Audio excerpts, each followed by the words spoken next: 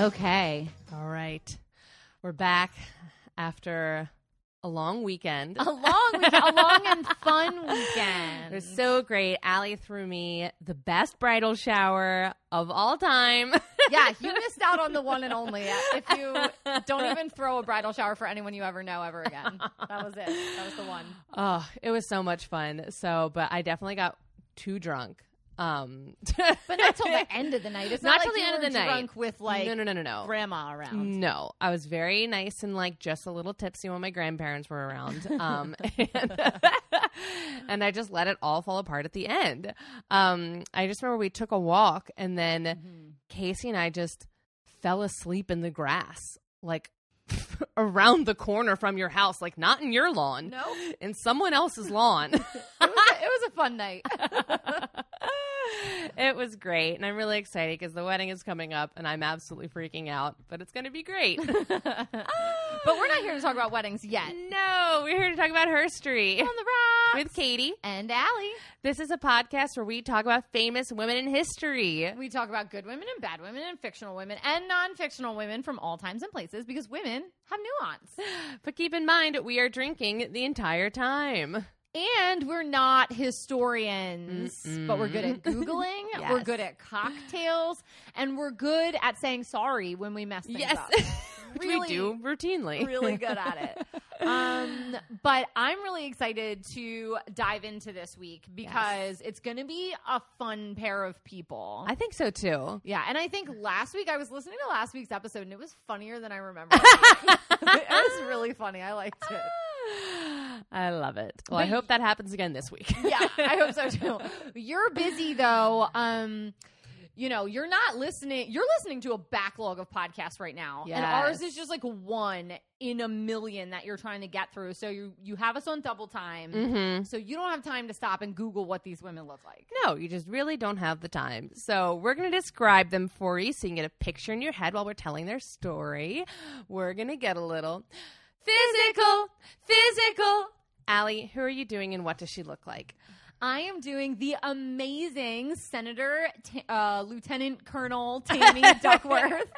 She is a Thai American woman with shoulder-length dark hair. She has a round face with these beautiful, puffy cheeks. Mm-hmm. You'll typically see her wearing a professional suit like you would be wearing on the floor of the Congress. But then sometimes if you look at old pictures, you'll see her in military gear. But Tammy is extraordinarily recognizable because she is living with a disability. So often you will see her in a wheelchair or walking with a cane because she has 2 prosthetic limbs. 2? Oh my God. Yeah. Okay. So who are you doing and what does she look like? I am doing Artemus the Huntress. Ooh. So Artemis is a tall, strong Grecian goddess who is typically pictured with dark hair that's long and flowing, sometimes up, sometimes down, sharp features, piercing eyes. She's usually wearing a short tunic style dress that's flowy but very functional.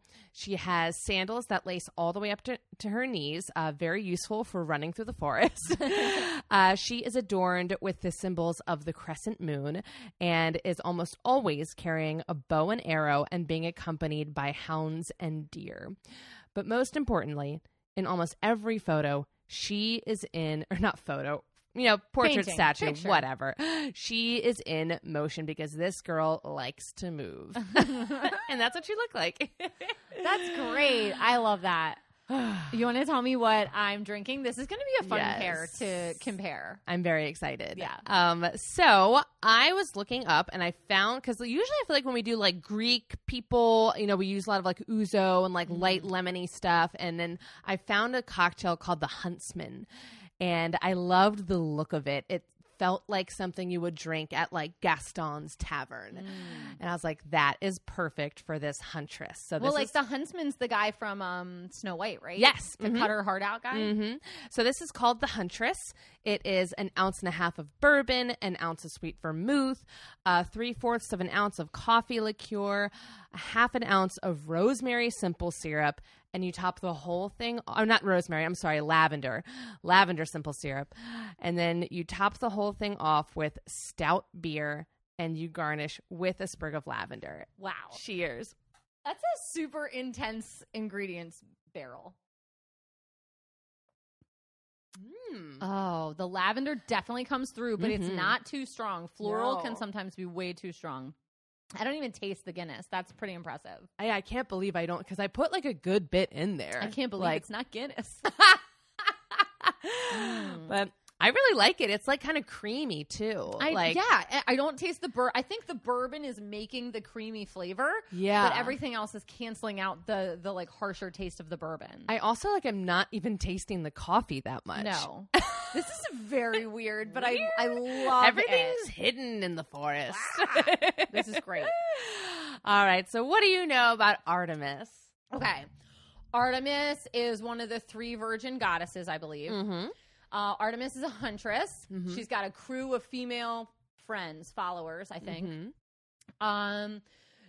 This guy was peeping on them in the woods, and she shot an arrow at him. For show. Yeah, turned him into a deer or something. Or maybe he's a deer. They're hunting him, perhaps. And she's one of the big name female goddesses. There's like a lot of female goddesses, but like in terms of Greek mythology, it's like her, Athena, Aphrodite, and Persephone. Mm-hmm. And there's like, a few other here and there, but those are like the ones that are so fun to talk about. Yeah. And that's the whole thing with this story to keep in mind when I'm telling it is like, there are so many stories about Artemis, and I wanted to get the hits in there, but there are a lot of things like that just, I don't know. Like there are a lot of different versions of every one of these stories too. So if I didn't include your favorite Artemis anecdote, I apologize. I don't even think I talk about the Trojan War, and I know she did something with it. But there's just too many tellings and retellings. Yeah. Because now even we're into the era where Rick Riordan has retold them all again. Right. Modern day. Yeah. So you're I don't even know who's who anymore. Exactly. So I'm just going to go through some of my favorite stories, some of her personality traits and whatnot. But yeah, so I apologize if I don't get to your favorite Artemis thing, but shout it out to us and we'll put it on let our us know. Socials. Yeah. We'll put the story up. Okay. Artemis the Huntress is yet another one of Zeus's children.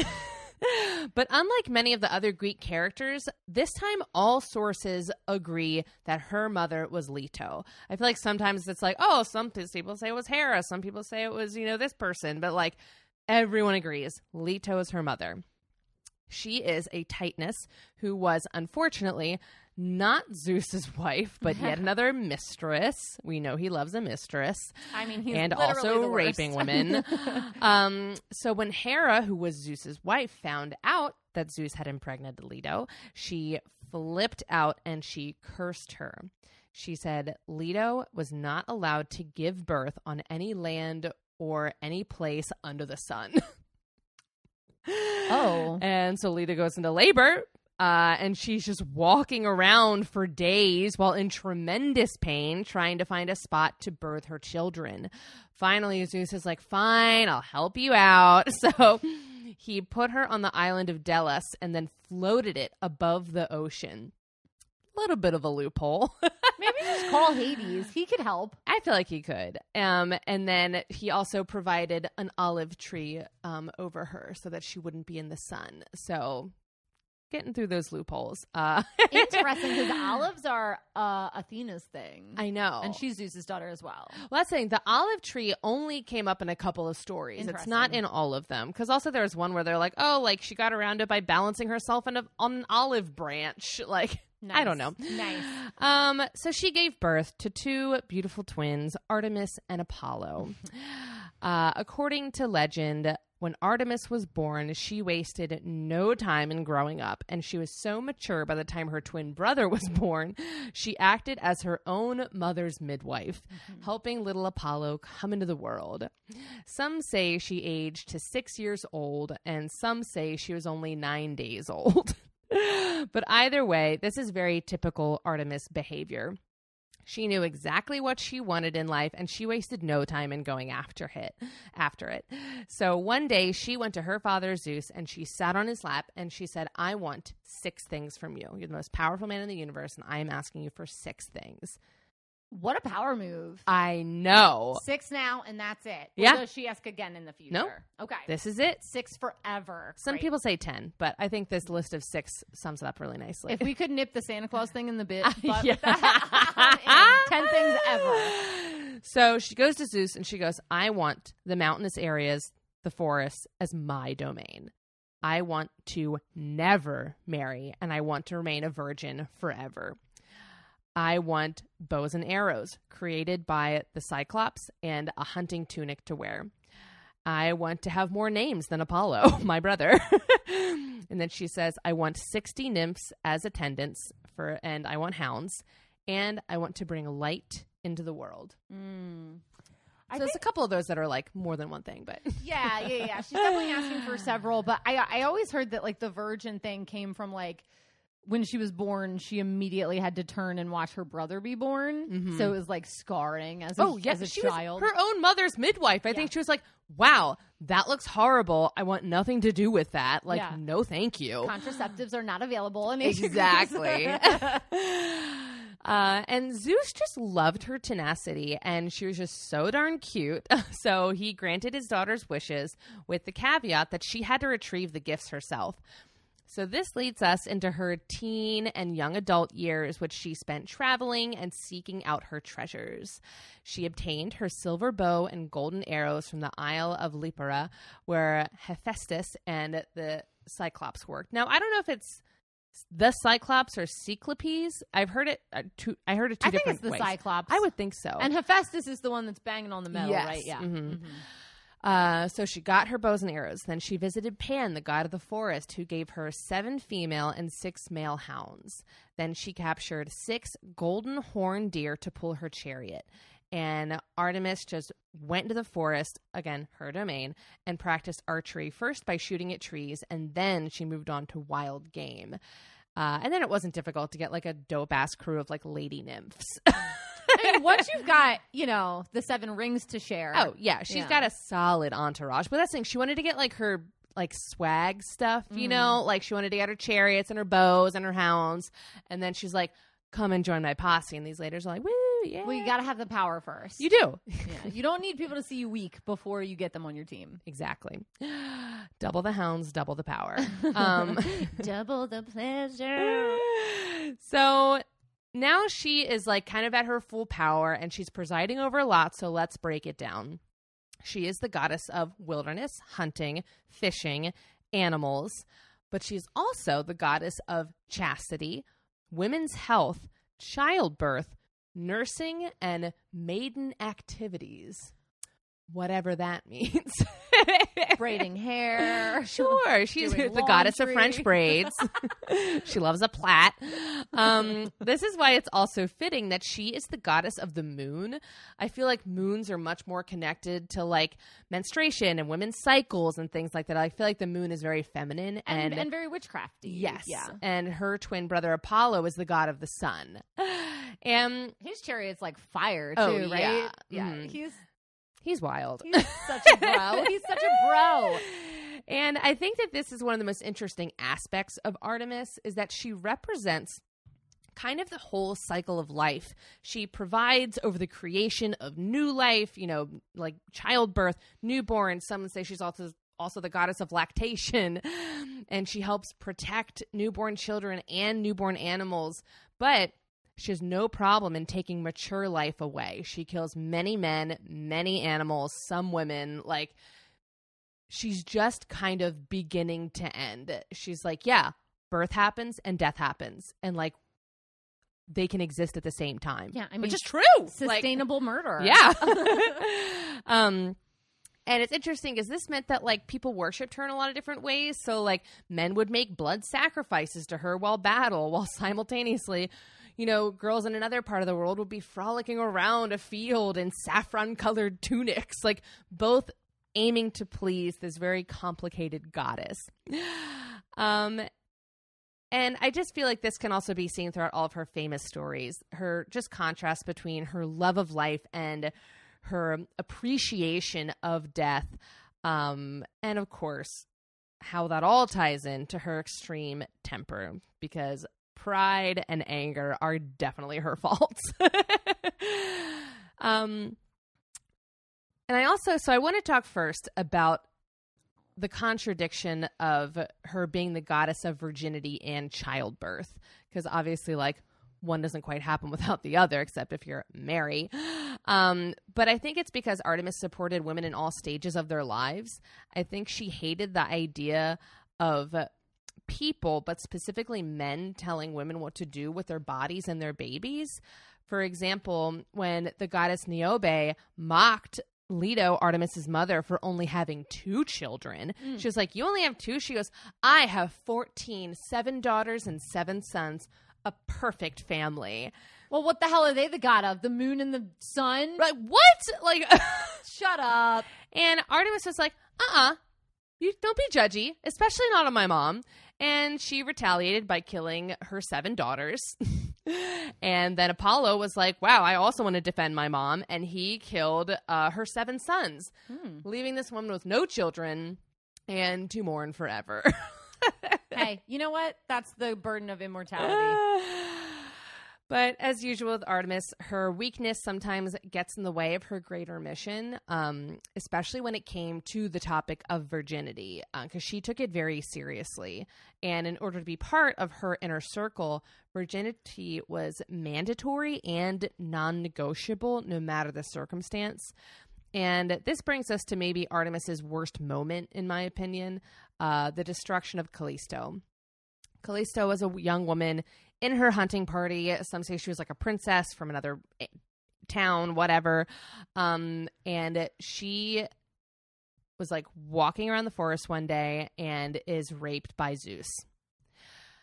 Some people say he was even disguised as Artemis when he did it. So could go either way. But either way, he assaults her. She becomes pregnant with his son. She names him Arcus.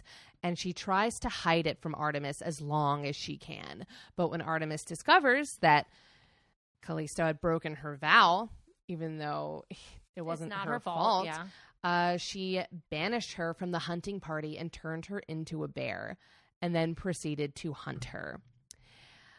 In some versions, she makes her own son hunt the bear because he was a baby when it happened. So he like grows up and hunts his own mother and doesn't even realize it. But the gods did not feel like this was a suitable punishment for being raped. They really? I know. They're real wishy-washy over there up in Mountain Olympus. They couldn't turn her back into a human, so they did the next best thing. They sent her to the heavens, turning her into a constellation, which we now know as Ursa Major, or the Great Bear. Yeah, and that's where the Big Dipper is, right? Yeah. Isn't that crazy? Yeah, I think a couple things about this story are really interesting. I think the idea, first, of her being the goddess of both childbirth and virginity leans very strongly into the idea of pro-choice, which is a very modern day idea of like, we want women to be able to use their bodies in the way in which they choose. Yeah. But I think this other part of the story is a very ancient tale, because we saw the same thing with Medusa, where she was in the temple of Athena and was raped, I believe, by Poseidon, and then had to be shunned away from the temple. Yeah. Both by women, by Athena and by Artemis. And I think it kind of shows how there's this male power figure, and when women are used abusively by men, powerful women also turn their backs on them. Yeah. And like say, like, you're not worthy, you're not as good as me, you're slutty, you know, you're slut-shaming the people like, around you must have let this happen in some way. Because I feel like Artemis is taking this, like, weird position, like you're saying, that, like, some women of power do, of like, well, you just have to not let that happen. You just have to change your behavior to not let that happen. And it's like, Callisto's like, Artemis, you're a goddess. You have magical powers. Yeah. You have a magic bow and arrow. I don't have that. Yeah, meanwhile, like, Artemis is like, but what were you wearing? I feel like that's what she was saying. She was like, no, like, I feel like Artemis took the position of like, I have the power to not make this not happen, so you should too, even though she's literally magical. Right. And also, do we know who, was it a specific god that raped It was this Zeus. woman? It was Zeus. So Yeah, it's also, her dad. It's also her dad, and her mom was raped. So this gives this like other triangle of like people not wanting to turn in family members who create like or who commit atrocious crimes. Oh yeah, because it's kind of like she's like, well, you know, like Zeus is a good guy. I have all my hounds because of him. I'm like the, you know, leader of the forest because of him. And I feel like it's also that thing of like women in power making excuses for men in power, because ultimately her power is linked with him. Right. And also then she might be having this threat of like, well, my dad was Zeus and my mom was raped, and look how powerful I am. Who is this woman going to bear that might be more powerful than me? Yeah. Because you're literally playing a card game as a woman all the time on how to stack yourself up next to men. And it's very unfortunate that the story from thousands of years ago is exactly the same as it is right now. Yeah. Oh my gosh, absolutely. The metaphors are unreal. And also, like, maybe Callisto said, no, he raped me. And it's also likely that Artemis was like, I don't believe you. Right. I think that was a big point in that film, Promising Young Woman. Like, there's that great scene where, like, you know, Carey Mulligan is, like, going to these women. And she's like, you told her she was lying. Like, you didn't believe her. Yeah. And, like, and then all these terrible things happened, you know? And it's like, it's these tales as old as time. Like, this has been happening fucking forever. Right. Ugh. So, that's a famous story about her wrath against women. But in most stories, she is unleashing her wrath on men. She once sent a wild boar to kill Adonis because he once boasted that he was a better hunter than her. Kill him. It may have, you know, been a little unnecessary. But if you're the goddess of the hunt and some bro is like, yeah, I'm a better hunter than it's you. like, shut the fuck up. No, you're not. But usually it was because a man was behaving inappropriately. I guess her dad gets a green card, as we said earlier. In one story, Hera, Zeus's wife, sent a giant named Tityos to rape Artemis's mother, Leto. And as we all know, she's fairly protective of her mother, so she shot him with arrows, but it wasn't enough. So she also cursed him by keeping him barely alive and having vultures eat his liver for eternity. Yes. Oh my God. Yes, how Hitchcock of her. What? I love that. I love that. Like, did that inspire the birds? Because it's horrifying. Yo, most directors and like authors are super well read, so I guarantee that inspired it. And of course, we have her most famous story, The Punishment of Actaeon. So Actaeon was hunting in the forest one day when he came across Artemis and her female companions bathing. Oh, this is my favorite one. Artemis is furious because she took her virginity so seriously that other men weren't even allowed to see her naked. Now, in some versions, he runs away immediately. In most, he stares and gawks even after he's told to leave. And in another version, he attempts to rape her. Whatever happens in the in-between, every story has the same ending. Artemis turns Actaeon into a stag, but instead of hunting him herself, she allows Actaeon to be hunted by his own dogs, the ones that he hunts with, and they chase him and devour him just like that guy from Game of Thrones. I can't remember his name. Oh, yes. Not Baratheon, right? No. He's the one who has his own. He's married to Sansa. Yeah. He like cut off that guy's penis. Yes. Yeah. I hate him. I can't remember his name, but he was the absolute worst, and it reminds me of that scene. He of, gives like, me so much anxiety. I can't even think about it sometimes. I have to block that part of the show out. I hated him, and I wanted him to be eaten by dogs. But Yeah. then also Jezebel was eaten by dogs in the Bible, so that's an interesting thing. And she was kind We have not covered her yet. No, and we should. We definitely should. But you know what the scene always reminds me of is that scene in, I always picture the scene in Fantasia with the centaurs and they're like kind of bathing in the water, getting ready for the male centaurs.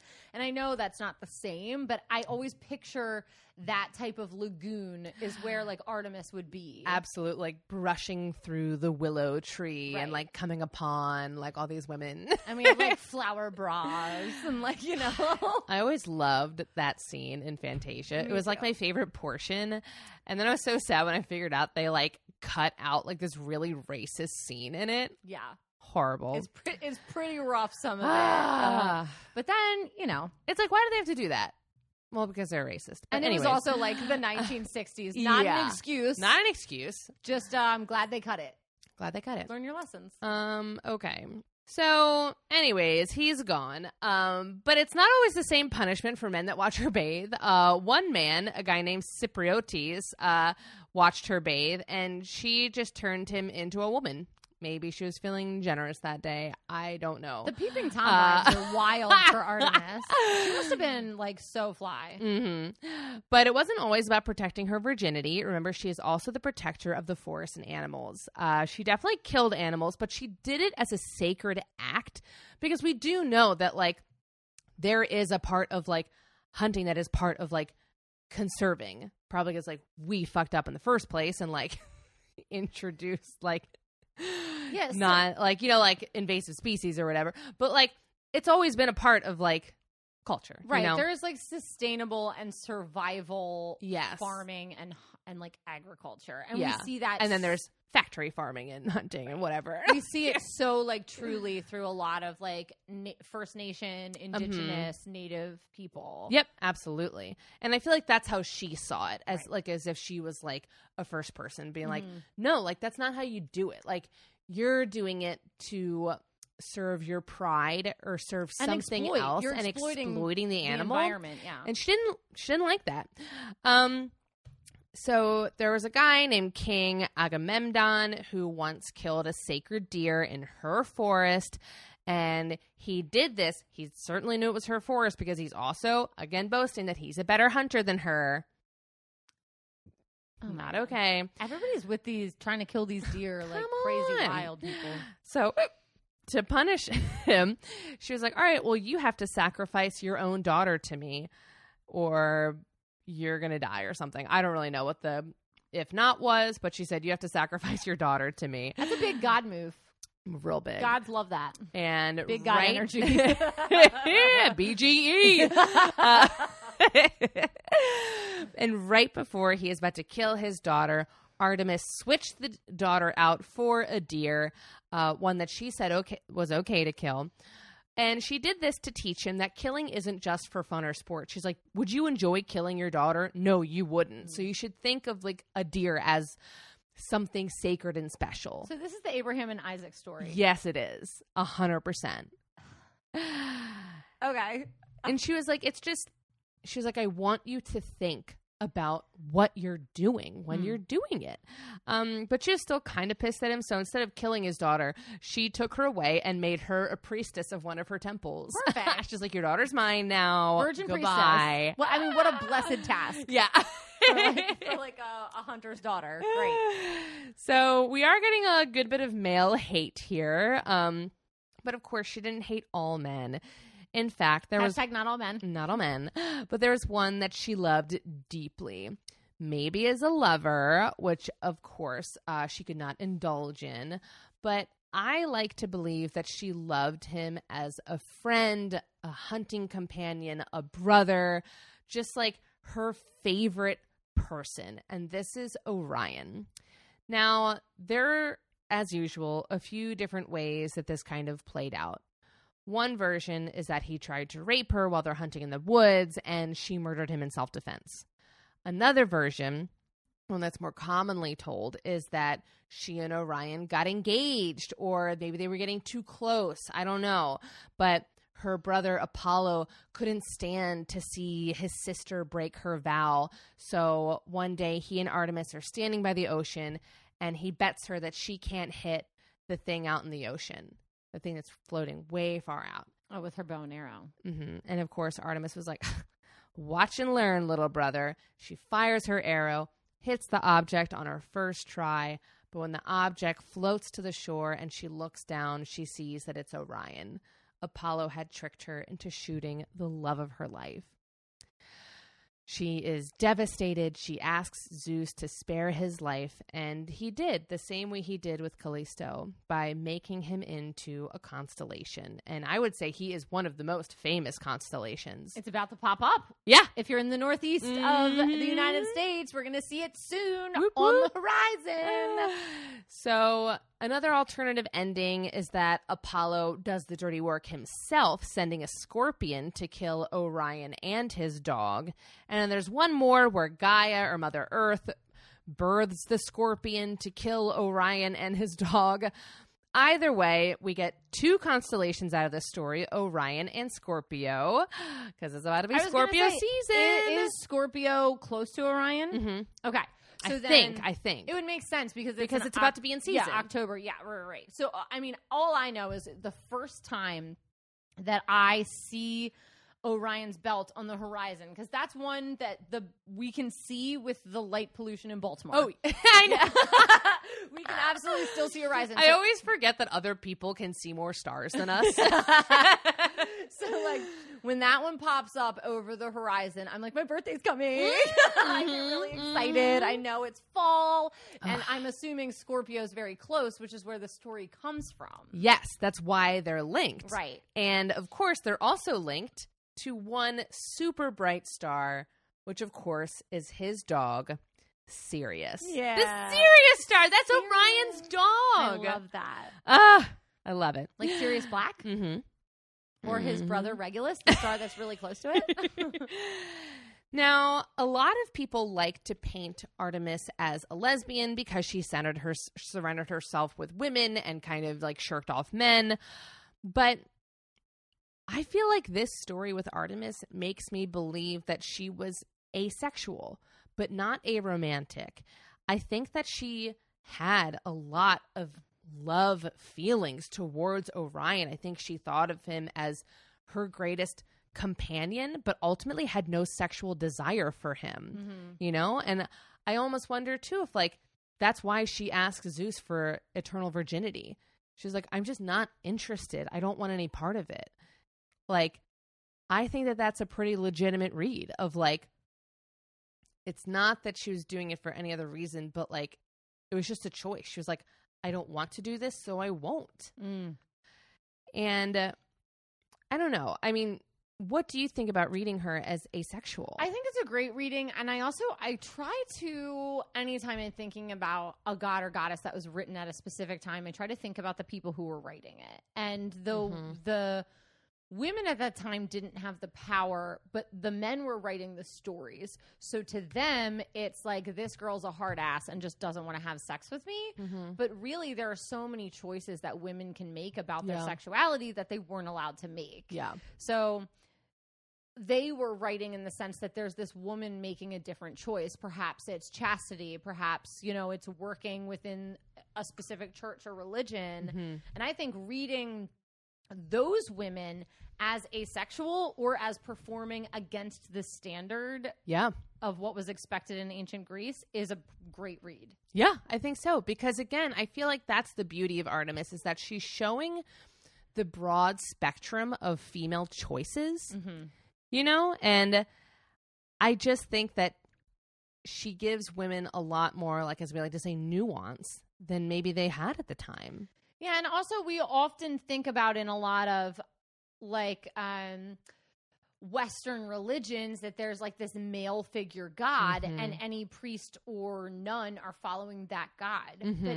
here what we have is a whole bunch of women following a female goddess. Yeah. And like a very flawed goddess, because I also feel like virginity is often connected to purity. Or perfection. Excellent and point. She is just not that. And I feel like every story about her is like, I have a temper. I'm not a perfect person. Like, I lash out and like, but I am also strong and I make my own decisions and I want other people to do the same. Like, I don't know. I think she's so interesting. And even though she is like greatly feared for the things that she does, she's still beloved and worshipped.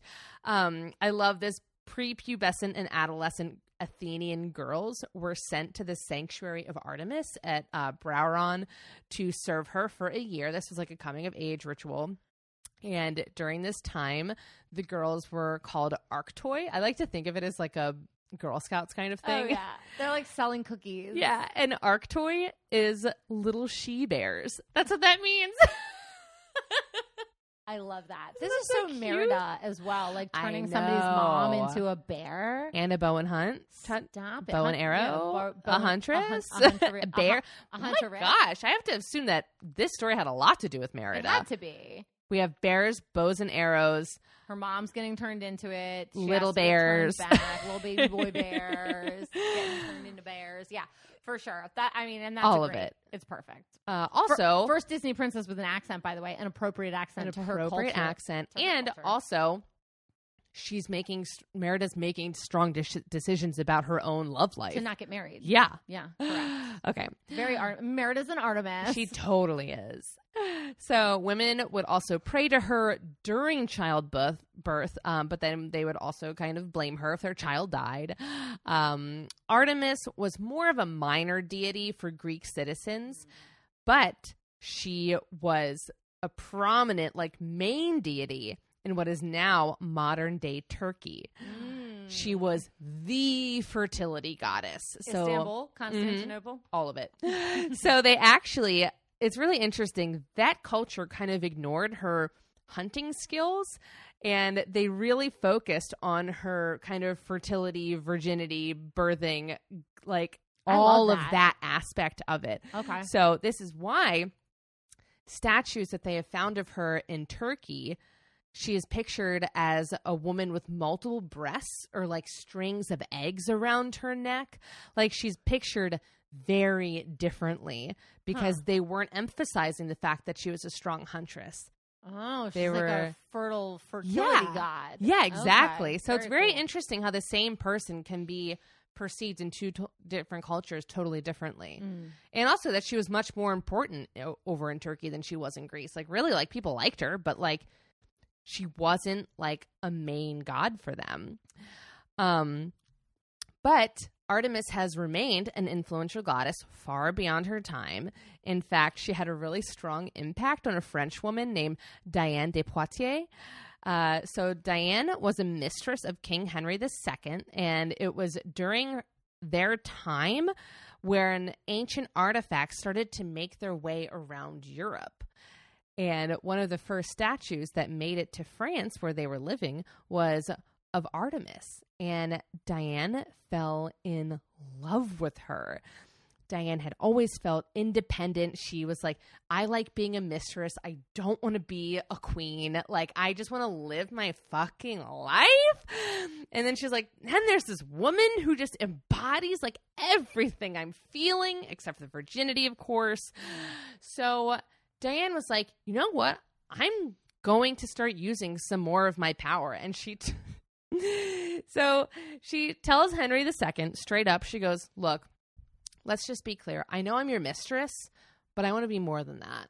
I want to be your moon mistress. Oh, what a fun term. Whatever that means. I don't know what it means, but I like it. But I love it. And then she was like, I have all this money. I'm going to commission statues of Artemis all over the Chateau d'Aulnay when she was renovating it. Wow. She takes this gorgeous French mansion. She puts a fountain out front with Diana. She then puts a nymph posed with a stag and the hounds above the front door. And then on the top of the building, there's a giant stag with dogs like all over it. Then inside, she had custom tapestries made throughout the house that told the story of Artemis. And it is also believed that because Diane really loved her connection with the moon, she had the sculptor add crescent moon symbols to Artemis's image, which obviously stuck around because she was almost always with a crescent moon symbol now. Yeah, I have a moon cycle above my bed because of her. Yeah, it's incredible. Straight up, the 28-day moon cycle. And in turn, Diane would often add moon symbols to her own portraits to show her dedication to Artemis. which is ultimately fitting because in Roman mythology, Artemis's name is Diana, which of course inspired the name of Wonder Woman. Diana And Huntress. I just feel like all of these women are badasses. And since then, she has inspired even more characters, I believe, such as Merida and, of course, Katniss Everdeen from the Hunger Games. And I am confident that she will continue to inspire women and cause men to cower in fear for generations to come. I love that. I also love how feminine archery is. Yes. In like throughout mythology and like storied history. Archery seems to be something that's very continually feminine, and I love it. Absolutely. Although after the Hunger Games, there was like a big uptick. In, oh, yeah. You, we talk you about it in the reported on episode. that. Yeah. I have like hard numbers as to like how many young girls got into archery because of those movies and those books. It's like similar it's to incredible. like Lisa Simpson and the saxophone. Yes, it's like it is. I can get here. Okay, Ugh. that was so incredible. I love her. We have now rounded out the like big Greek women. The big Greek women, yeah. We definitely have a lot more to do. There are So a lot more many. like minor deities and But stuff there's like also that. so many deities in so many cultures that it's hard to just like. Yeah. Greek is just the most famous. Greek/Roman is like the most famous. So we're working our way around. Yes. And if you have any more fun Artemis stories to share, let me know. There was just like It's overwhelming. and it's also like a lot of times it's just like in a bulleted list. And I'm like, I want to tell this in more of like a narrative way, but how do I do that? Yeah, and I think it's hard too because it's quote unquote a dead religion where it's like people treat it as stories now. Yeah. Whereas it's like if you were to do something that's like in a religion that is still striving, there isn't any like off tick of the truth. It's like this is what happened and that's what the Bible says or the Vedas or you know the Quran. Like that's what it says. You're done. And Exactly. you're like, okay. Are you ready for more drinks? I'm ready. Okay. We'll be right back. We're jumping into the future.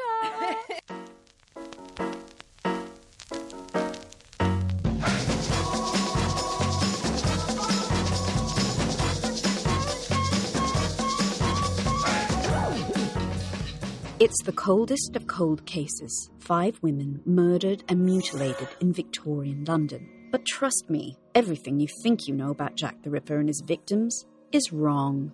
I'm historian Hallie Rubenhold, and when I went back into the records, it became clear that the real story of those murdered women is richer and far more disturbing than we'd ever been told. Listen to Bad Women, The Ripper Retold, on Apple Podcasts or wherever you get your podcasts.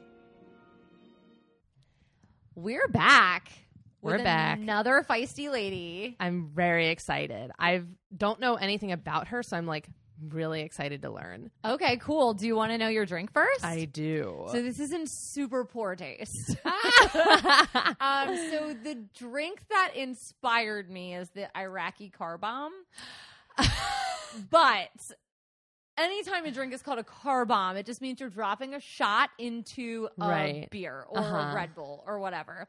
So the technical Iraqi car bomb is an amber beer with a shot of cinnamon schnapps dropped in.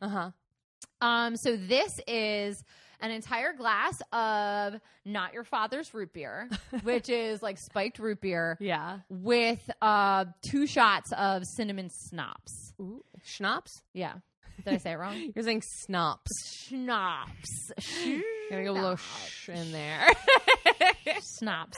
And I'm calling it Flight Forward. Okay, I love it. So at home, I hope you drop a shot in. We're gonna do it. All right, I'm gonna pour it in. I'm gonna pour a little bit in mine. You're gonna pour a little bit into yours. There's already some in there. Okay. Perfect. Cheers. Cheers. Ooh.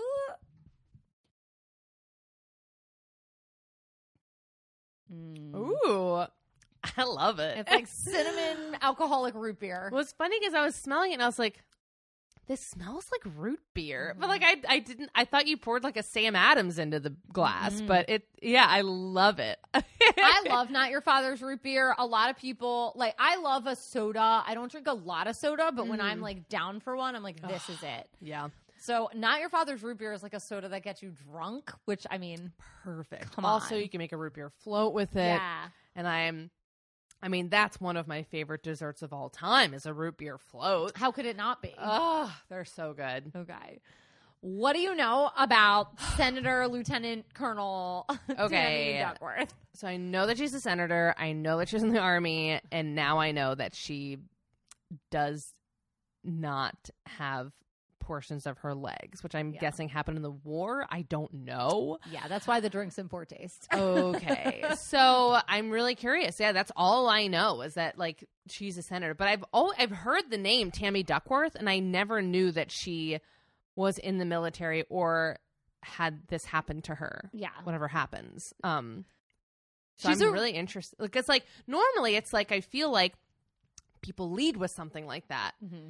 And I feel like with Tammy Duckworth, it's like they haven't really. Yeah. Like, I don't know. I'm really interested. She's a super cool person. I had fun researching. It's one of those things where, like, when we're doing a season of bangers and you see Senator, you're like, oh, that might be boring. Yeah. It's not. Great. It's very modern, though. So we're going to have to talk about, like, she's currently in the Senate, like, as we speak. So we're going to have to talk about some things that have happened recently. Okay. But also just, like, in the past. So. Perfect. Lada Tammy Duckworth was born in Bangkok, Thailand, to Franklin Duckworth and Lamai.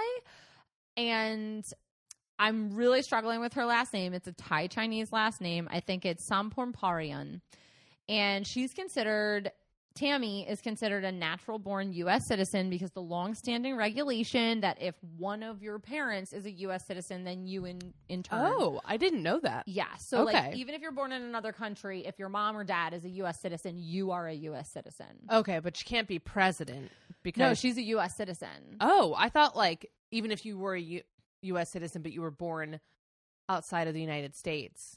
I thought you had to be like born on U.S. soil. No, you can, as long as you are born a U.S. citizen, because that would exclude people who are born in like military bases and stuff. Oh, interesting. So as long as you're born an official U.S. citizen, which her dad is a U.S. citizen, at least that's what I understand. She could be president.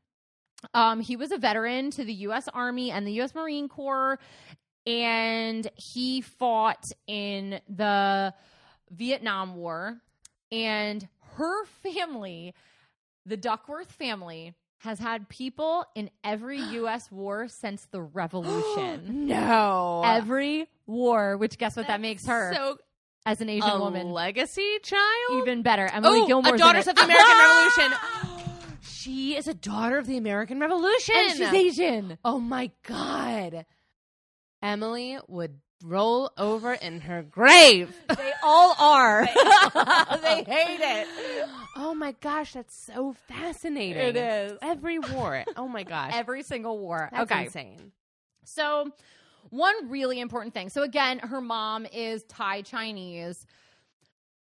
A lot of people got pregnant during the Korean and Vietnamese War. Mm-hmm. I want to exclude at this point the rape situations, which did happen. Mm-hmm. There were love stories that occurred as well. People met people and fell in love. Now, a lot of times those dads left.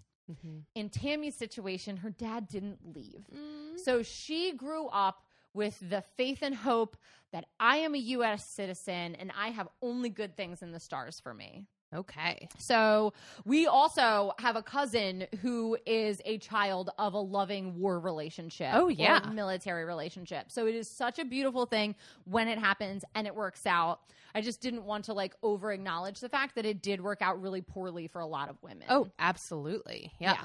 Who, even though their babies could have technically been U.S. citizens, the guy just left and you have no proof. Yeah. So that's terrible. Anyway. Due to her early life living in Thailand, Tammy is fluent in Thai and Indonesian in addition to English. She attended multiple schools in that area, but it was really hard for her dad to find work in Southeastern Asia, so they had to get back to U.S. soil.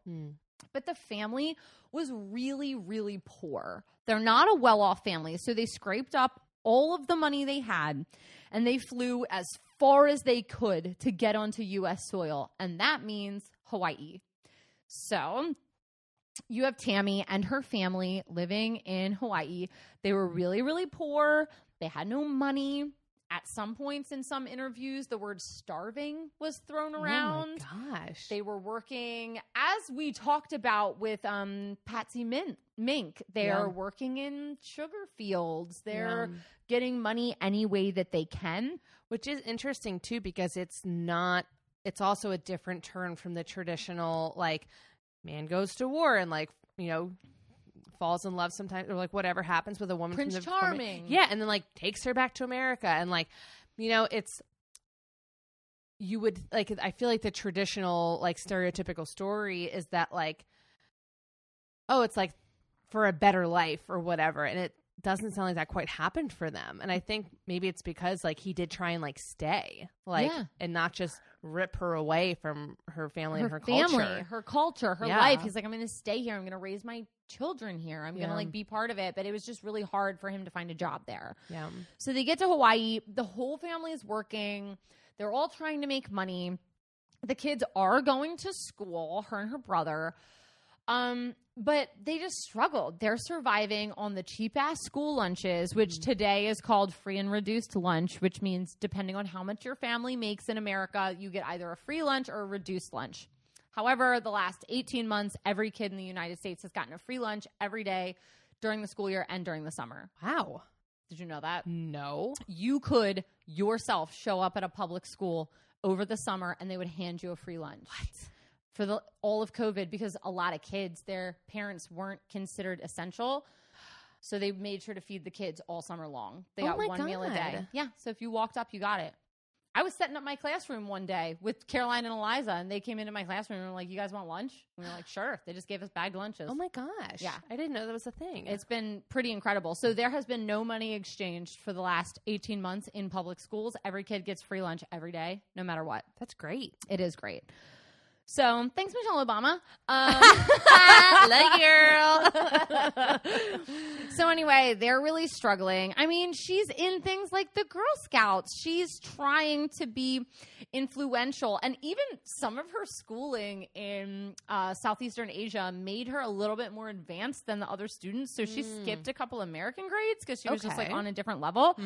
But she also, she was track and field too, which love you, girl. But there's stuff going on where like her teachers notice that they're like poor.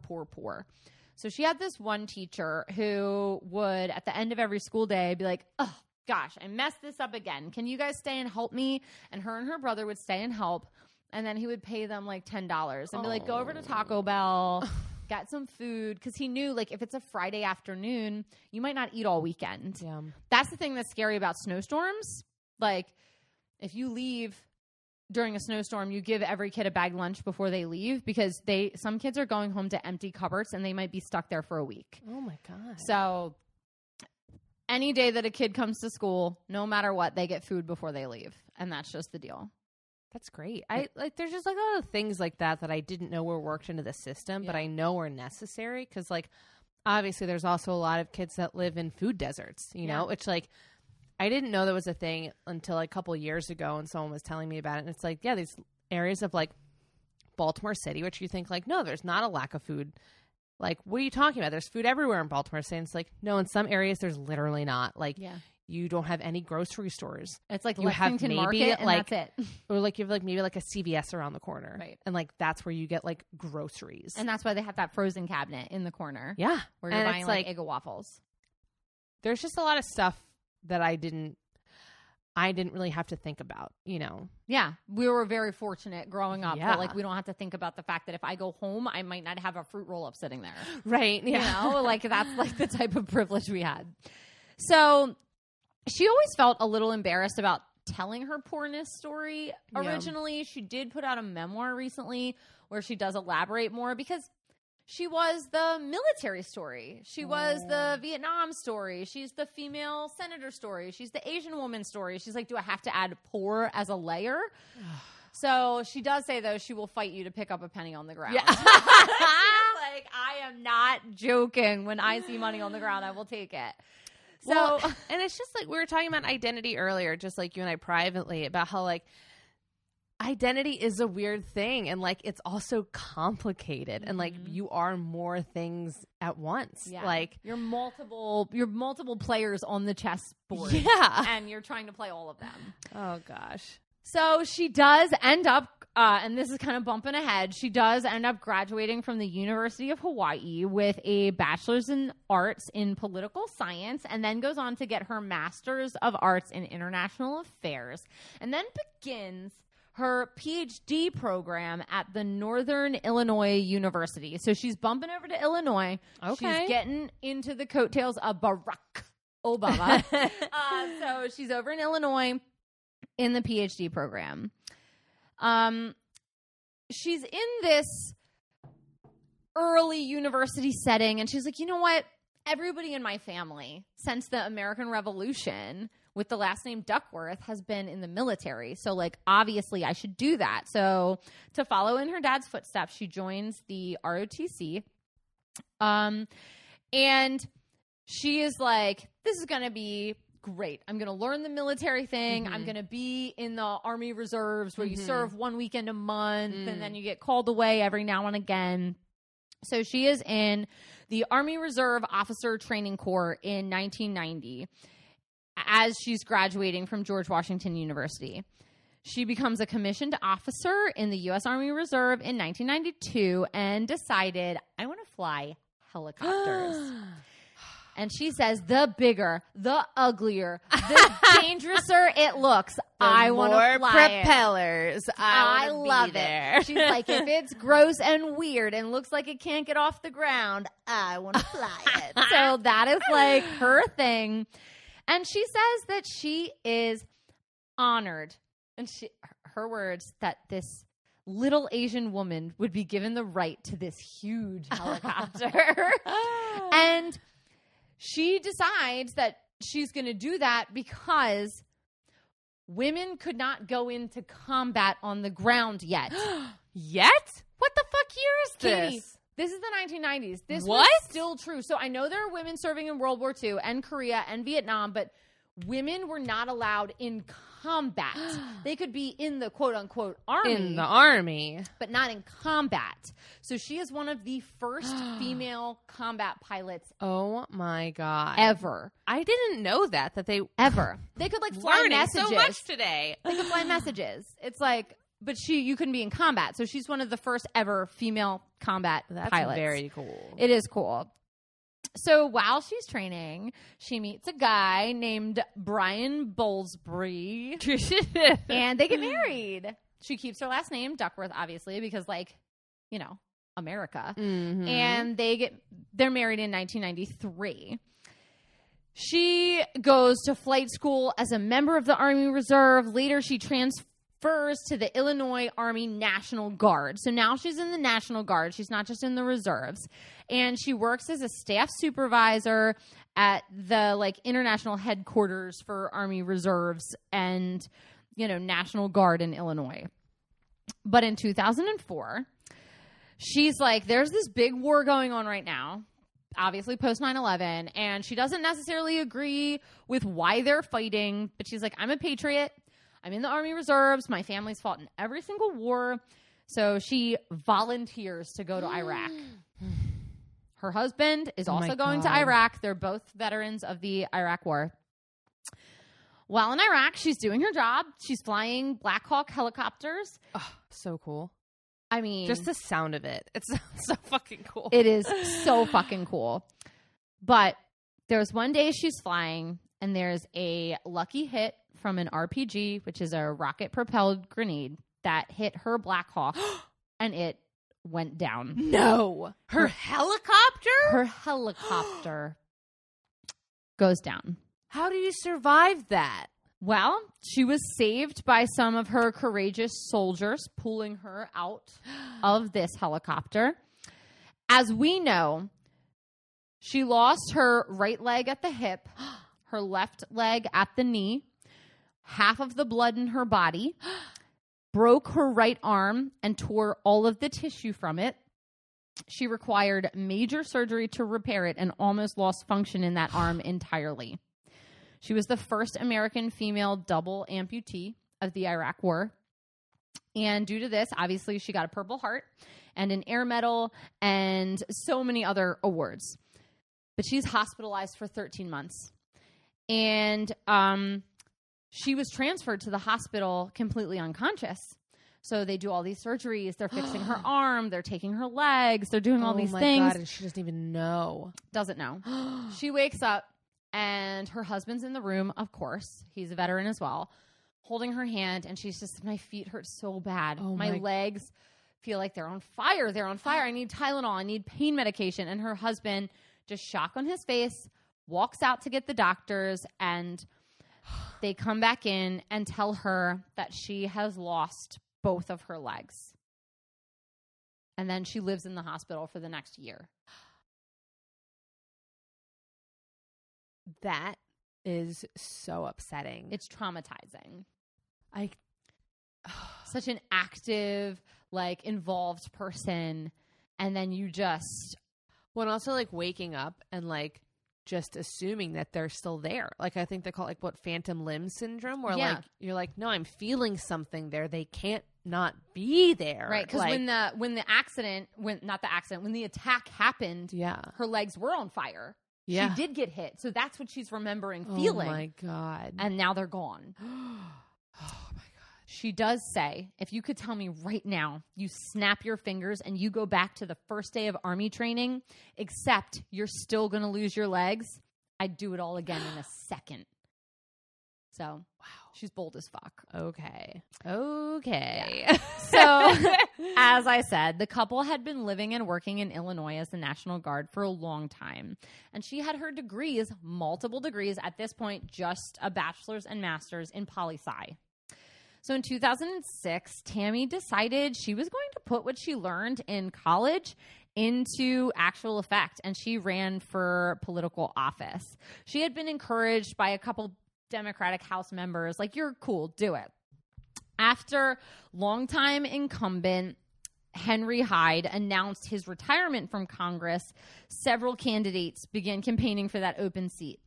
Tammy did win the primary for the Democratic Party, but she only received 49% of the votes for the seat. She lost by under 5,000 votes. Wow. So there's the Congress seat, and she loses it. But then the Democratic Party does appoint her to be the director of veteran affairs. So she served in that position until 2009. And during her time, she starts a program for veterans with PTSD and veterans with brain injuries. So she's really working for people like her who are living with a disability. Yeah. Just to get it out of the way, in terms of politics, she is probably about as bipartisan as it comes in the Congress and the Senate, because, like, Democratic versus Republican speaking, you have very different ideas on the military. You have very different ideas on gun control. And because she was in the military and because she owns guns, she has this very different idea of how things should work. Now, obviously, she votes for stronger gun control being a Democrat, but she has this great amount of respect for how guns should be used, which is exactly what we need. Yeah. In talking about gun control, we just don't need people shooting their mouths off. We need people who have actively been trained in and use guns on a regular basis to tell us what should be done. Right. No, absolutely. Because, like, I can say, like, I hate guns all I want, but also, like, I don't know anything about them. Like, I'm not involved in that at all. And I'm also not, like, trained on a regular basis. No, I also don't know anything about the laws or anything. Like, or the background checks, or the this, or the that. I feel like there should be more. Right. But, like... Yeah. And she does do things. Like, one time they were doing a forum on the Congress floor about gun control, and you're not allowed to have your cell phone in there as a congressperson. But just to prove the point, she hid her cell phone in her prosthetic leg and brought it in and was like, look what I could hide and get in here. Like, we need stricter laws about guns. Like, just so you know. Yeah. But also, just in general, she supports abortion rights. She supports the Affordable Care Act, and she is big on a total comprehensive immigration reform where there's a pathway to citizenship. She's like, we need to get 100,000 Syrian refugees over here stat. We need to get these South American kids and Central American kids reunited with their families. Like, this is not okay. So that's just like her basic politics. So in 2009, President Barack Obama nominates Tammy to be the Assistant Secretary of Public Intergovernmental Affairs and for the U.S. Department of Veteran Affairs. And the U.S. Senate confirmed her position on April 22nd. She coordinated a joint interactive hearing so that the U.S. Department of Housing and Urban Development would help with veteran homelessness. She worked to help address unique challenges faced by female as well as Native American veterans. And then she also created an online communication facility to improve VA accessibility. So her entire time in the House has been really working to help veterans. So I hate when people like our former president are like, we care more about immigrants than we do about our own veterans. It's like, no, there are people working on that. Yeah. There are people working on that every day. That's this is her entire job. Yeah. Is to work on veteran affairs. Yeah. And it feels like not a lot of people are listening to her. Yeah. She's trying really hard. Yeah, exactly. It's totally erasing her job and what she's done. Yeah. And making a shit ton of change too. She's actually doing things and people aren't listening. And a lot of the veteran organizations are like, let's give this girl a medal. Yeah. She's great. Yeah. And I feel like it's also really easy to be like, we should care more about our veterans and then do nothing. Because all of the Trumpians? Yeah, and it's you're actively disregarding this person who actually cares so much about the veterans. And has experience in it and isn't a draft dodger, she's a Democrat. You asshole. Because she's a Democrat. Right. And it's you're not paying any attention to her because she's on the other side of the political aisle. When it's okay, if you really care about the vets, why don't you invest in what she's fucking saying because she knows what she's talking about? Yeah, and especially because a lot of the veteran organizations believe in her. And I'm not saying every single one, but it's really disheartening because I know one thing I kept thinking about when I was doing this story is it's so uncommon to see Democrats so pro-military. Yeah, it is. And it's really nice to see that it is a very valid concern. We have so many listeners that have spouses and children and family members who work for the military and in the military, and it's so important. It's not a God bless America issue, right. There's so much involved. Yeah. So it's a weird little thing going there. So then she's doing all this just kind of working as an appointment, you know what I mean? Mm-hmm. She's not technically in office yet. In 2011, she does launch a campaign again for the House of Reps, and the Daughters of the American Revolution pick her up. And they're like, you know what? Your family's been in every fucking war. Get on our side. And they also erect a statue to her. I'm sorry. Katie, a statue. What? The Daughters of the American Revolution erect a statue to her that is dedicated to female veterans. It's so funny. It's one of those things where the Daughters of the American Revolution are so fucked up in some ways, and I feel when they're trying to be good, it's laughable. I love it. I love it. You know what? Because I do firmly believe that we do need more diverse statues. But also it's how much did that statue cost and could the money have been used in better ways? But also the social impact of a statue is important. So I don't know. It's a social impact of a statue from the Daughters of American Revolution to an Asian woman. It's this is great. It's such a fun story. My brain's exploding. It's really hard. It's also I feel it's they're no, this is just what we do. We're diverse now. Yeah, we're diverse now. Look at our statue. Look at our statue to Tammy Duckworth. And also, if you're alive and somebody erects a statue of you, do you not feel like Saddam Hussein? Oh my gosh, I don't even know. What happens if somebody puts up a statue of you when you're living? Is that weird? It'll never happen to me, so I can't even relate. Oh, me neither. Who can relate? So, she then decides she's going to after the statue goes up, she's like, I'm going to launch a campaign and I'm going to run for Congress again for the seat in Illinois. She defeats, the primary Democratic people. She goes into the general election with some controversy because she doesn't have legs and she's in a wheelchair, and like is talking about like, I'm a veteran and this is what I want to do. And somebody says in a debate or on air, my God, that's all she ever talks about. Our true heroes, the men and women who serve us. It's the last thing in the world they want to talk about. Wow. Like, wow, right? What? That's her whole identity. Fuck you. Fuck you. I'm uncomfortable with that. I'm uncomfortable with that situation. I hate it. I just, what? So she's one of the few people who actually has like this experience, and you're like, wow, will she talk about anything else? And it's like, no, because if she did talk about other things, like growing up poor in Hawaii, like you would be like, oh my gosh, crime here. Like, you know, or being an Asian woman. Right. It's like, you made her strategically pick this part of her identity and you're mad at her about it? Like, because what? It makes you uncomfortable because you actually like that she's a veteran. Oh my God. So in 2012, Duckworth became the first Asian American woman from Illinois in Congress and the first woman living with a disability in Congress and the first member of Congress that was born in Thailand. Oh.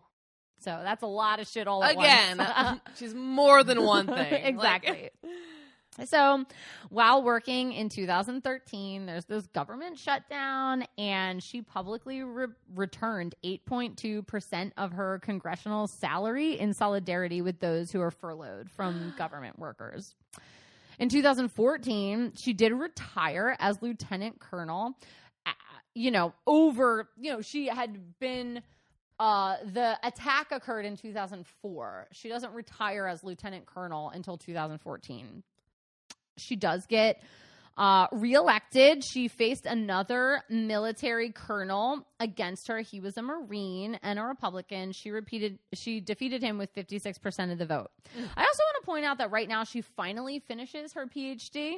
Cool. That PhD she started way before she went to Operation Iraqi Freedom. She is now finishing over 10 years later.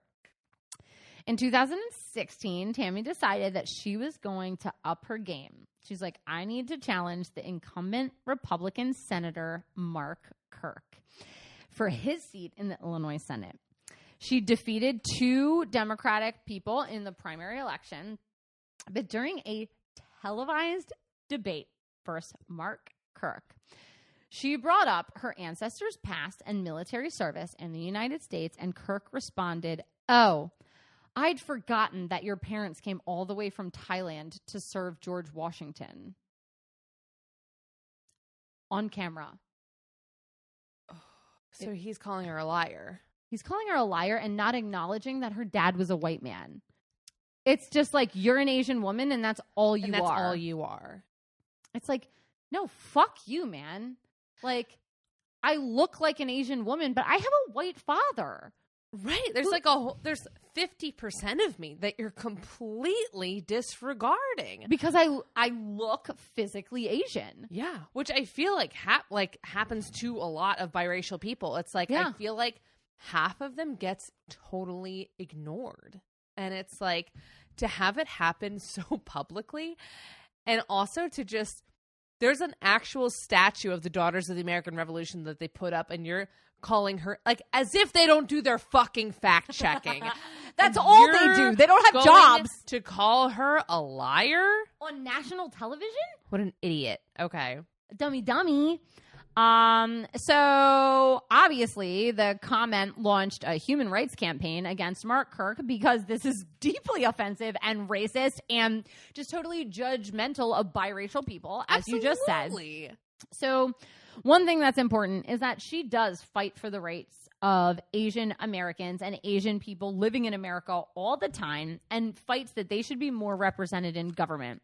She says that the idea that we're the model majority that doesn't need help from you is incorrect. People don't acknowledge that racism occurs against Asian people. Yeah. Obviously, in this last year with COVID, we've seen it much more prevalently.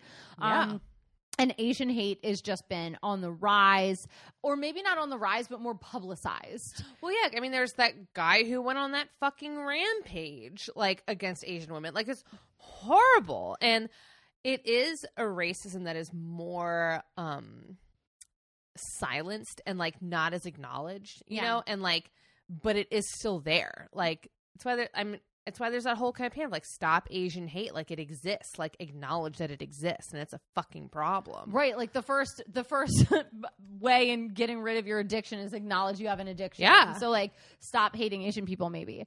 But she does say that like one of the hardest things about being in politics as an Asian woman is people already assume that women are supposed to be submissive. Asian women are really supposed to be submissive. Mm-hmm. And when you speak what you're thinking, people are overly shocked at you. Yeah. Like double shocked, like woman shocked and Asian shocked. Yeah. And also living with a disability shocked. Yeah. So it's like, how do we perceive this woman who's saying all these things? But this debate's going on. She ends up getting endorsed by President Barack Obama and he was from Illinois, and she's running for one of his Senate seats. Like, he left that Senate seat and went to be president, and then other people filled it, and now he's like, no, totally support her. She did win a Senate seat with 54% of the votes, making her in the class of the second and third Asian American senators. So there was one Asian American female senator, and then she and another Asian American woman were elected that same year. So they're the second and third total. Among Senate freshmen that year, she ranked super highly because she's so bipartisan, because she can work in so many areas. She's credited with saving the Americans with Disability Act because she like led a public opposition to this controversial bill.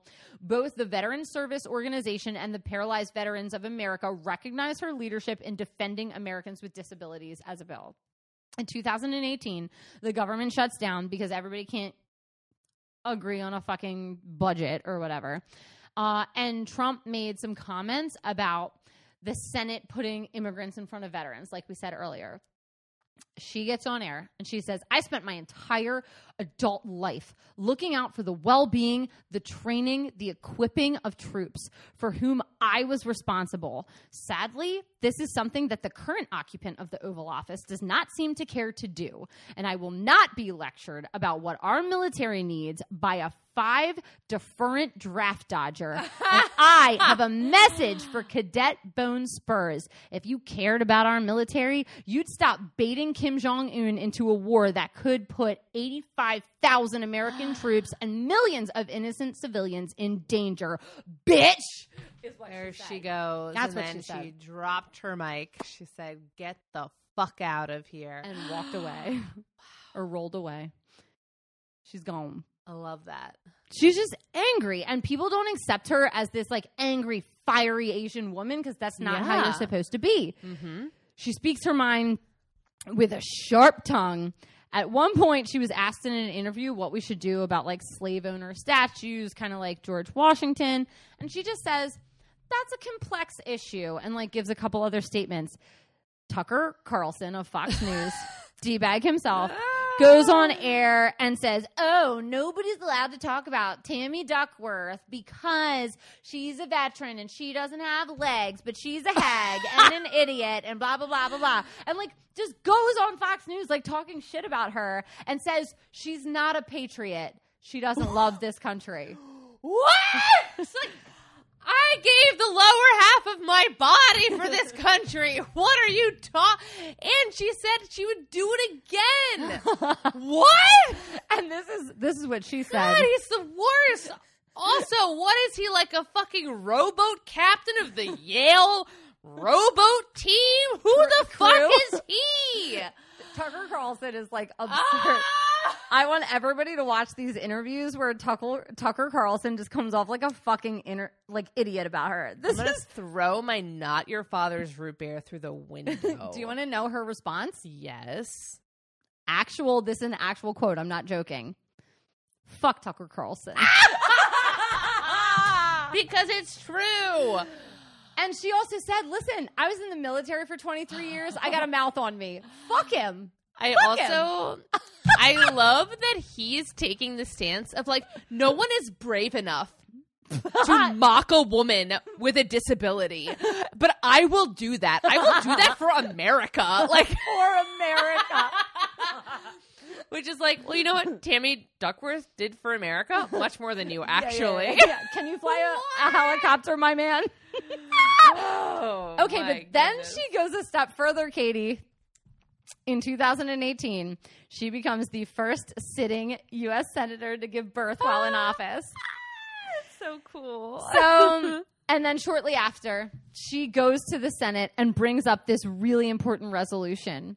It gets voted on unanimously that any senator that has a baby, if they're under a year old, can bring them on the Senate floor during votes. Because you have to pump and you have to be with your baby.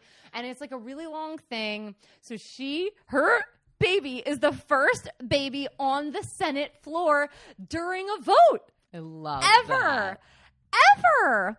And then in 2020, the Trump administration actually does ask her to be part of this bipartisan task force because she is fairly bipartisan in the way she votes amid the COVID-19 stuff.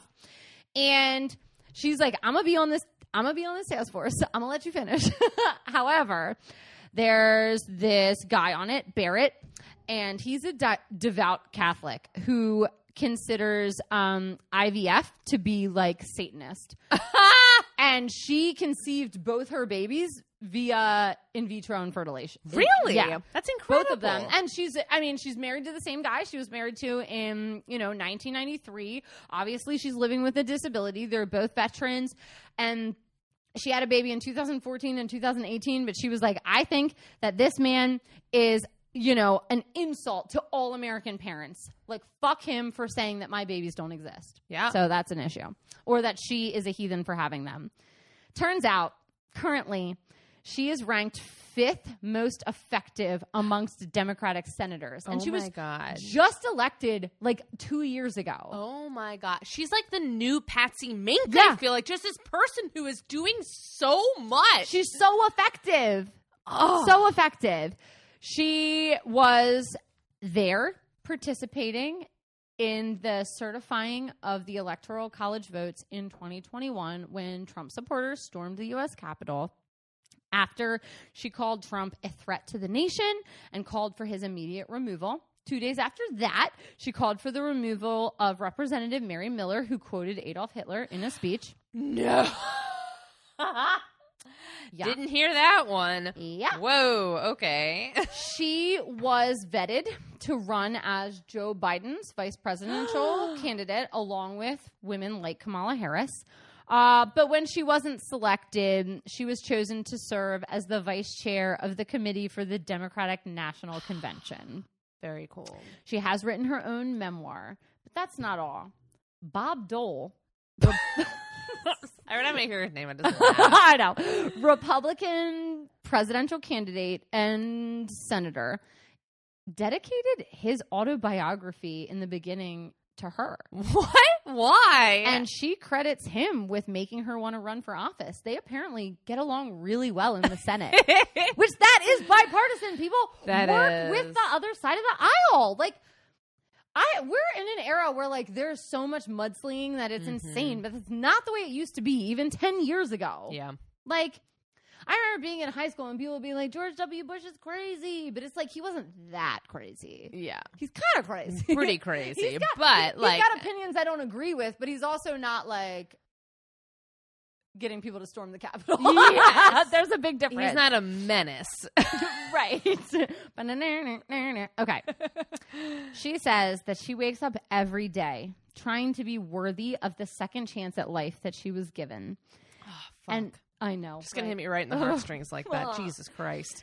And she says when she's asked if she loves America more today than she did when she was a young, idealistic kid, she says, of course I do. Because then I thought it was perfect. And now I know it's not, but we're all still fighting for it. Oh my God. And that's Tammy so far. I love it. Sitting senator. I'm just going to say, too, I love that quote. And I love her whole personhood because I feel like a lot of, like, conservative right-wing people like they have this idea that like, well, no Democrat loves America. Like Democrats hate America. It's like, no, I fucking and love like, it. No, I fucking love it. And I want America to be America for everyone, not just you. I'm so proud to be here. Let's Yeah. make it a welcome. Make it an actual place for everyone. I want to be a hostess. Yeah, exactly. I want to be a hostess. I want America to be the Martha Stewart of the fucking world. Yes, please. Like, come over. I will have a bouquet of the flowers that are native to your space. Come on. It's like, how can you just sit there and say, like, just because you are going to, like, when this is talking about, and this is actually very personal experience, it's like, just because you went to the nail salon and got American flags and guns painted on your nails means you love America more than me? Like, what the fuck? It's like, actually, I love this country so much that, like, I want other people to feel, like, at home here. I don't need to wear a tank top that says camo bitches. I don't need to swing around my rifle every 2 seconds to, like, want basic rights for everyone here. Or even put metal balls on the back of my pickup truck. I don't need to wear Crocs to be a real American. Just kidding. So, people across the aisle wear Crocs. Everybody loves them. Oh my God, nurses everywhere. Bless you and your Crocs. Casey's dad joked the other day about, because he loves, his favorite colors are purple and orange.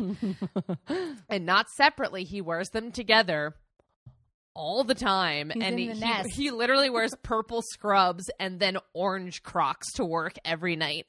Perfect. And he was like, you know, I tried to find some orange dress shoes and I just couldn't for the wedding. And it's a very serious thing. And I was like, oh, you can just wear your orange Crocs. And he was like, oh, I could. And Casey's mom was like, no, like, you will not wear orange Crocs to our son's wedding. Yes. Yes. But anyways, Mr. Jeff, orange Crocs. When you listen to this, never orange Crocs to the wedding. What a blessing Mr. Jeff He is. really is. I'm obsessed with him. Okay. We need to talk about these two women, not Mr. Jeff, and a little segment we like to call Just the Two of Us. So much in common. I can't believe it. I can't believe it. Okay. First of all, let's start at the very beginning. It's a very good place to start. These girls grew up fast. They grew up fast, but they also grew up children of a person they thought would leave. Yes. Zeus and a guy from America. And I know that sounds crazy, but it's very like, I'm the child of this important person. Also, like, this important person, like, if we're talking about, like, the white male archetype military in another country, a person who, like, has a bad reputation of, coming over here, doing some bad shit and then leaving. Like, Zeus has that reputation in Greek mythology. Like, and I feel like these guys are also, like, simultaneously bad all the time and then put up on a pedestal. Yeah. And it's not that every male military person is like, it's the archetype. Well, and it's like, not every Greek god is like that. Like, not every, like, man in power is like that. It's like, but you have these examples and you're like, oh, I know how this is going to go and I hope it fucking doesn't go that way. Right. And I agree with the super mature statement. That's one thing I wrote down, that, like, as a child, you grew up real fast because your life wasn't going the way you needed it to go. Mm-hmm. And they both had one brother, and they both were like, I'm going to take care of my younger brother, and I'm just going to make this happen. Yeah. Which is incredible. It's incredible. And I also, I do feel like there's also this kind of defensiveness of the mother that's kind of binding them to, of, like, their mothers were people who were almost, like, looked down upon in society. You know what I'm saying? Like, you have this woman who's like, oh, like, that's like a soldier's wife. You know what I'm saying? Over-sexualized Asian woman. Yeah, an over-sexualized Asian woman. We have in Leto's case an over-sexualized, like, what was she? A Titaness? Like, just like this person who was like, you're not quite a god. Yeah. You're lesser You're than. kind of like a lesser than god who, like, Zeus comes and, like, does this thing with you, and then, like, there's another man who's, like, trying to rape you, and then, like, it becomes your children's job to defend you and your choices. And then themselves because of that. Yeah, and it's, like, I think we don't talk often about how, like, you know, like, the American dream or whatever is that your children will have a better life than you do. And now that people are living longer, it's like, I we are having better lives sometimes. And then we also have to reconcile with our parents' lives. Yeah. And like, now I also have to like go to bat for like, I am going to go to bat for my mom, you know, in both scenarios. And like, I'm going to talk about the fact that this is a nuanced situation of like, my mother is not from this country. Like, my mother grew up in a different culture, and like, so did I. And I feel like you see that with Artemis and Apollo of like, our mom is not a lesser woman. She's not Olympian. She's not Olympian, but she's not a lesser woman because she's not an Olympian, or because she didn't have 14 kids, or because she didn't leave her country to come to America right away. It doesn't mean she's a lesser person. Right. And I think I also really want to talk about, in the same vein of being a lesser person, I think that the way that Asian women are supposed to be like kind of submissive and quiet is the way that you were talking about Artemis, how she's cute, but she's fucking tenacious. Yeah. And I think that's how Tammy Duckworth is. Absolutely. She's like considered this, she even calls herself this cute little Asian woman. How could this cute little Asian woman drive a helicopter? But she's like, no, I'm tenacious as fuck. Well, yeah, and that's why like men waltz into Artemis's woods all the time. I'm like, how could this cute like young goddess like fuck with me? Like, I'm the best hunter in Greece. And she's like, no, the fuck you aren't. I am, you know? And I feel like these women are constantly fighting for their place in the world and fighting for their identity of like, Tammy is always like having to be like, no, I am all these things at once. Like, yeah, I am Asian and disabled, like, and I am like a veteran, and I'm all these things. And like Artemis is doing that all the time too of like, yeah, I am the goddess of virginity and childbirth. I know that sounds contradictory, but you know what? It's the fucking fact of the matter, because both of these women's love it. They're nuanced as fuck. And they because respect, so many women are. And they think about how much they respect war. Yes. Like, both of them are very respectful of the idea of like, sometimes war is a necessary evil, and let me tell you when. Yeah, and I feel like they respect war, and they respect like kind of like the weapon. Like, I was thinking, like, I feel like there's such a bow and arrow via the helicopter. Yeah, bow and arrow versus helicopter, King Agamemnon versus gun control. It's like, no, like, I have my weapon and I'm going to use it, like the bow and arrow, the helicopter. And then you have like other people have their weapons. You have King Agamemnon coming into her woods, killing a sacred deer, and she's like, you didn't do it right. Yeah. You're not respecting it. And then you have Tammy, who is like, gun control. She's like, you're not respecting your weapon. Like, loving and respecting is different. Right. Like, and I think that's what Artemis was saying. She's like, people who just like love killing and love war, that's, something's wrong there. It's off kilter, it's off balance. And I feel like that's what Tammy is saying. She's like, don't like love guns, like respect guns and like what they do and the purpose they serve. Well, I think that's interesting, because the difference between owning a gun and having the responsibility to own a gun is the way in which you have a background check. You go to the gun range, you practice, you don't just let it sit there. You have a safe, you lock it up, you don't have it just lying around your house. Like, and it's the same way that Artemis was told she needed to go get her bow and arrow. Oh. You don't just get it. You earn it. You earn that shit. Go to Hephaestus and get your fucking arrow.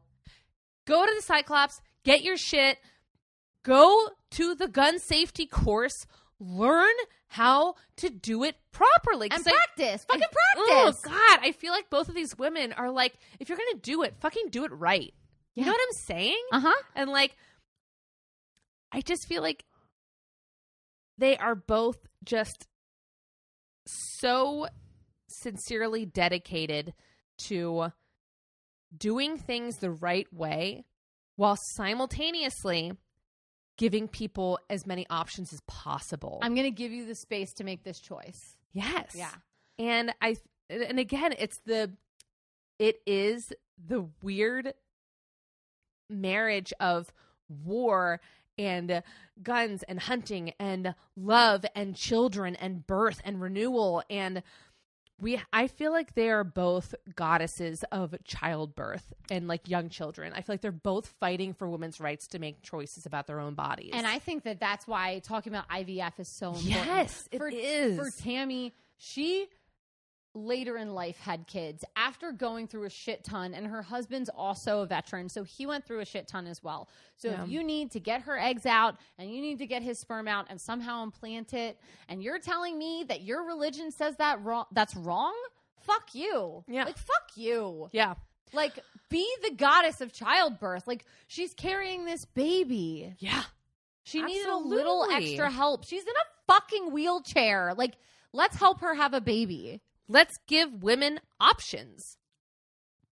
That's the whole point. It's like, let's give people options as to how they have children, how they move through the world. Like, I think it's incredible that, like, also, like, let's give people options as, like, how they live their romantic and child life. Because I feel like Artemus maybe would have loved an IVF option because, like I said, like, I don't believe she was aromantic. Like, I think she was like, yeah, I, like, love people so much sometimes. Like, and it I love fucking Orion. hurts. I love Orion.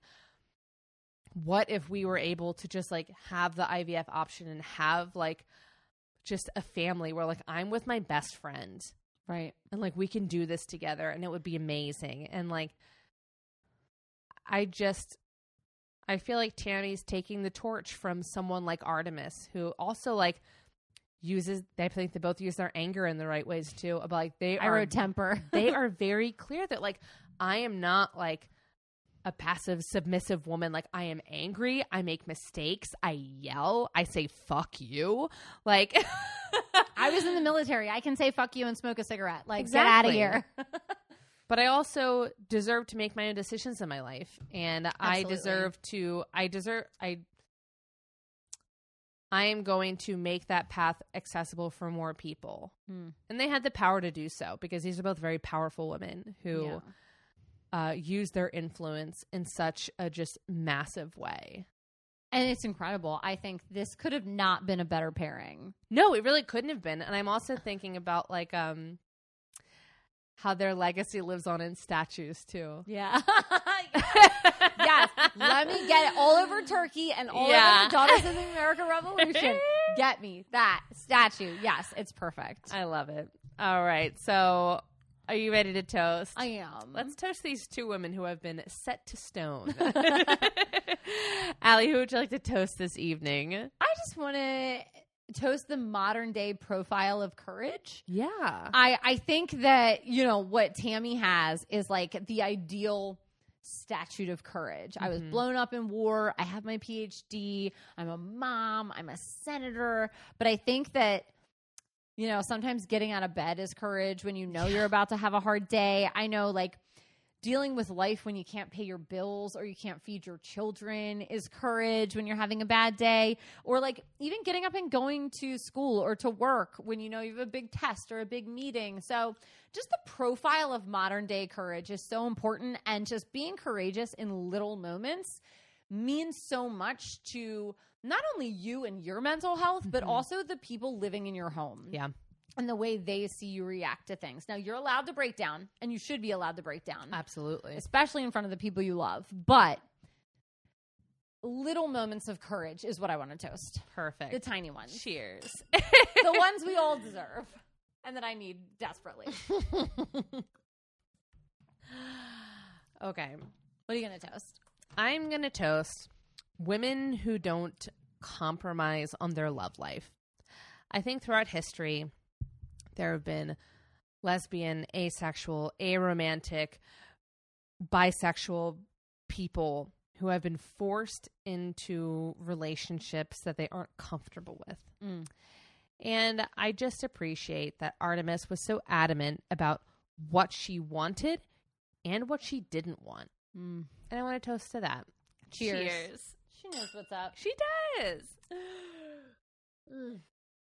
All right. Allie, what are you enjoying in pop culture this week? Katie, there's this on Disney Plus. There's this adorable short called 20-something. 20-something. Okay. And it's like 5 to 8 minutes long. And it is these like amazing Black women who are sisters. And the older sister is taking her younger sister, who just turned 21, to the bar for the first time. And the younger sister is having an internal monologue and is dealing with herself as a baby, herself as a preteen, and herself as a teenager all at the same time. Oh my God. And is like ending up crying in the bathroom, and her older sister has to come in and get her. And you just see her combine all these moments in her life to this one powerful woman. Yeah. And it is so beautiful. That sounds incredible. I mean, in 8 minutes, you're like, I absolutely see how important it is that everybody's living in their brain. Because then there's a moment towards the end where everybody in the bar slowly is turning into 12-year-olds. And you're looking around and you're like, everybody feels in their head. Like, it's not just me. I feel like that was like such the beauty of like Inside Out. Yeah. Where it was like everyone has these crazy things going on in their head that like, you know, there's like other things affecting people than just like what you can see from the outside. Yeah. And I think it's great. It's really sweet. And I would heavily suggest looking up 20-something. It's probably on YouTube at this point. It's only 8 minutes long. Yeah. That's perfect. It is beautiful. I love it. Producer and I watched it and we were like, this was totally worth it. Great. What do you got? Okay, so I'm going to recommend a book that I just finished and fiance Casey had read on vacation. So it was Dark Places by Gillian Flynn. So now I've read all 3 of her books. I love If there's Gillian another one, Flynn. let me know. It was so good because she's absurd. She's an absurd person. She's so talented. Yeah. And I love that she, in this book, kind of takes the true crime fanatic world and kind of turns it on its head. And like, so like the basic plot of the book is like there's this girl that survived the murder of her entire family when she was a child. Oh, absurd. And then you see her being thrown into the lion's den of a bunch of internet conspiracy true crime people. And and this is all in the very beginning, so I'm not like spoiling anything, but it is heart palpitating her going in to meet these people.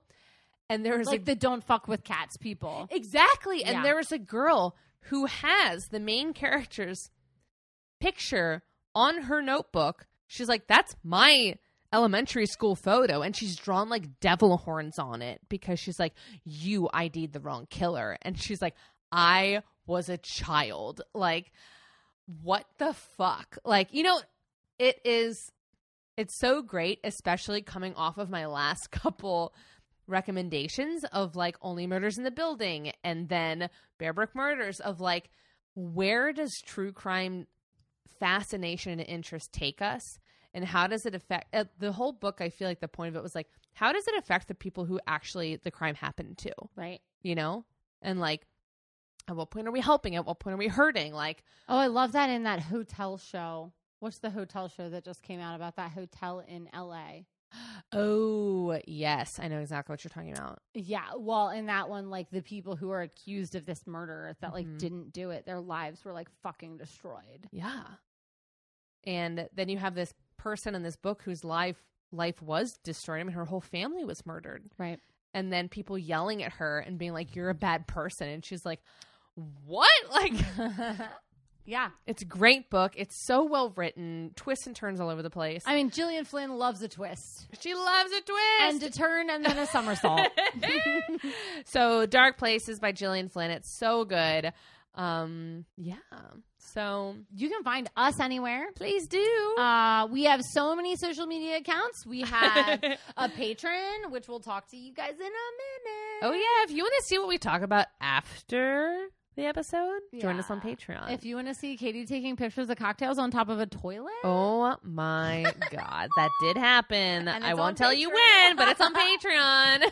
Everybody loves it. But yeah, we love you there.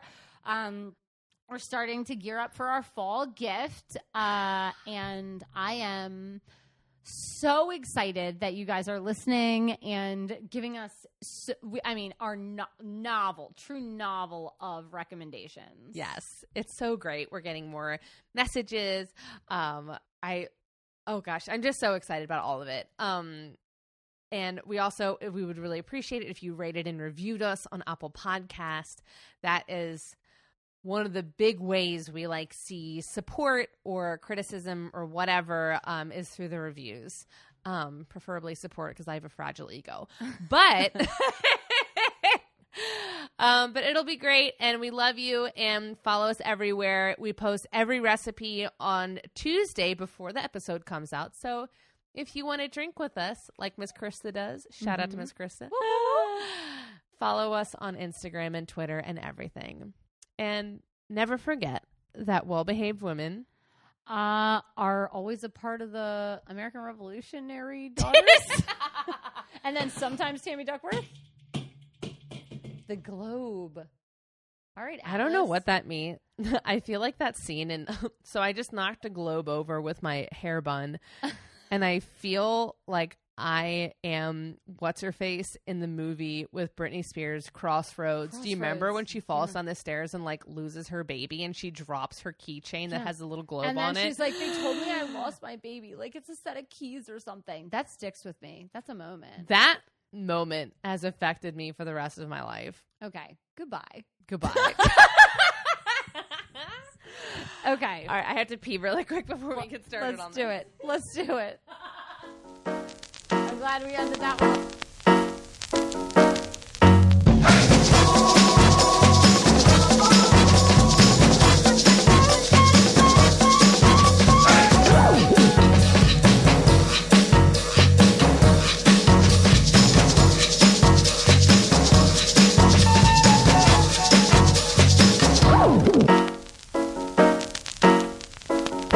You've been listening to Her Story on the Rocks. We are independently produced by 1986 Entertainment and proudly recorded in Baltimore, Maryland. If there's a woman in history you would like us to cover, you can email us at herstoryontheRocks@gmail.com. You can also message us on Twitter or Instagram. We post all of our cocktail recipes on Tuesdays so that you can go get all the supplies you need and drink along with us. See you next week. Bye.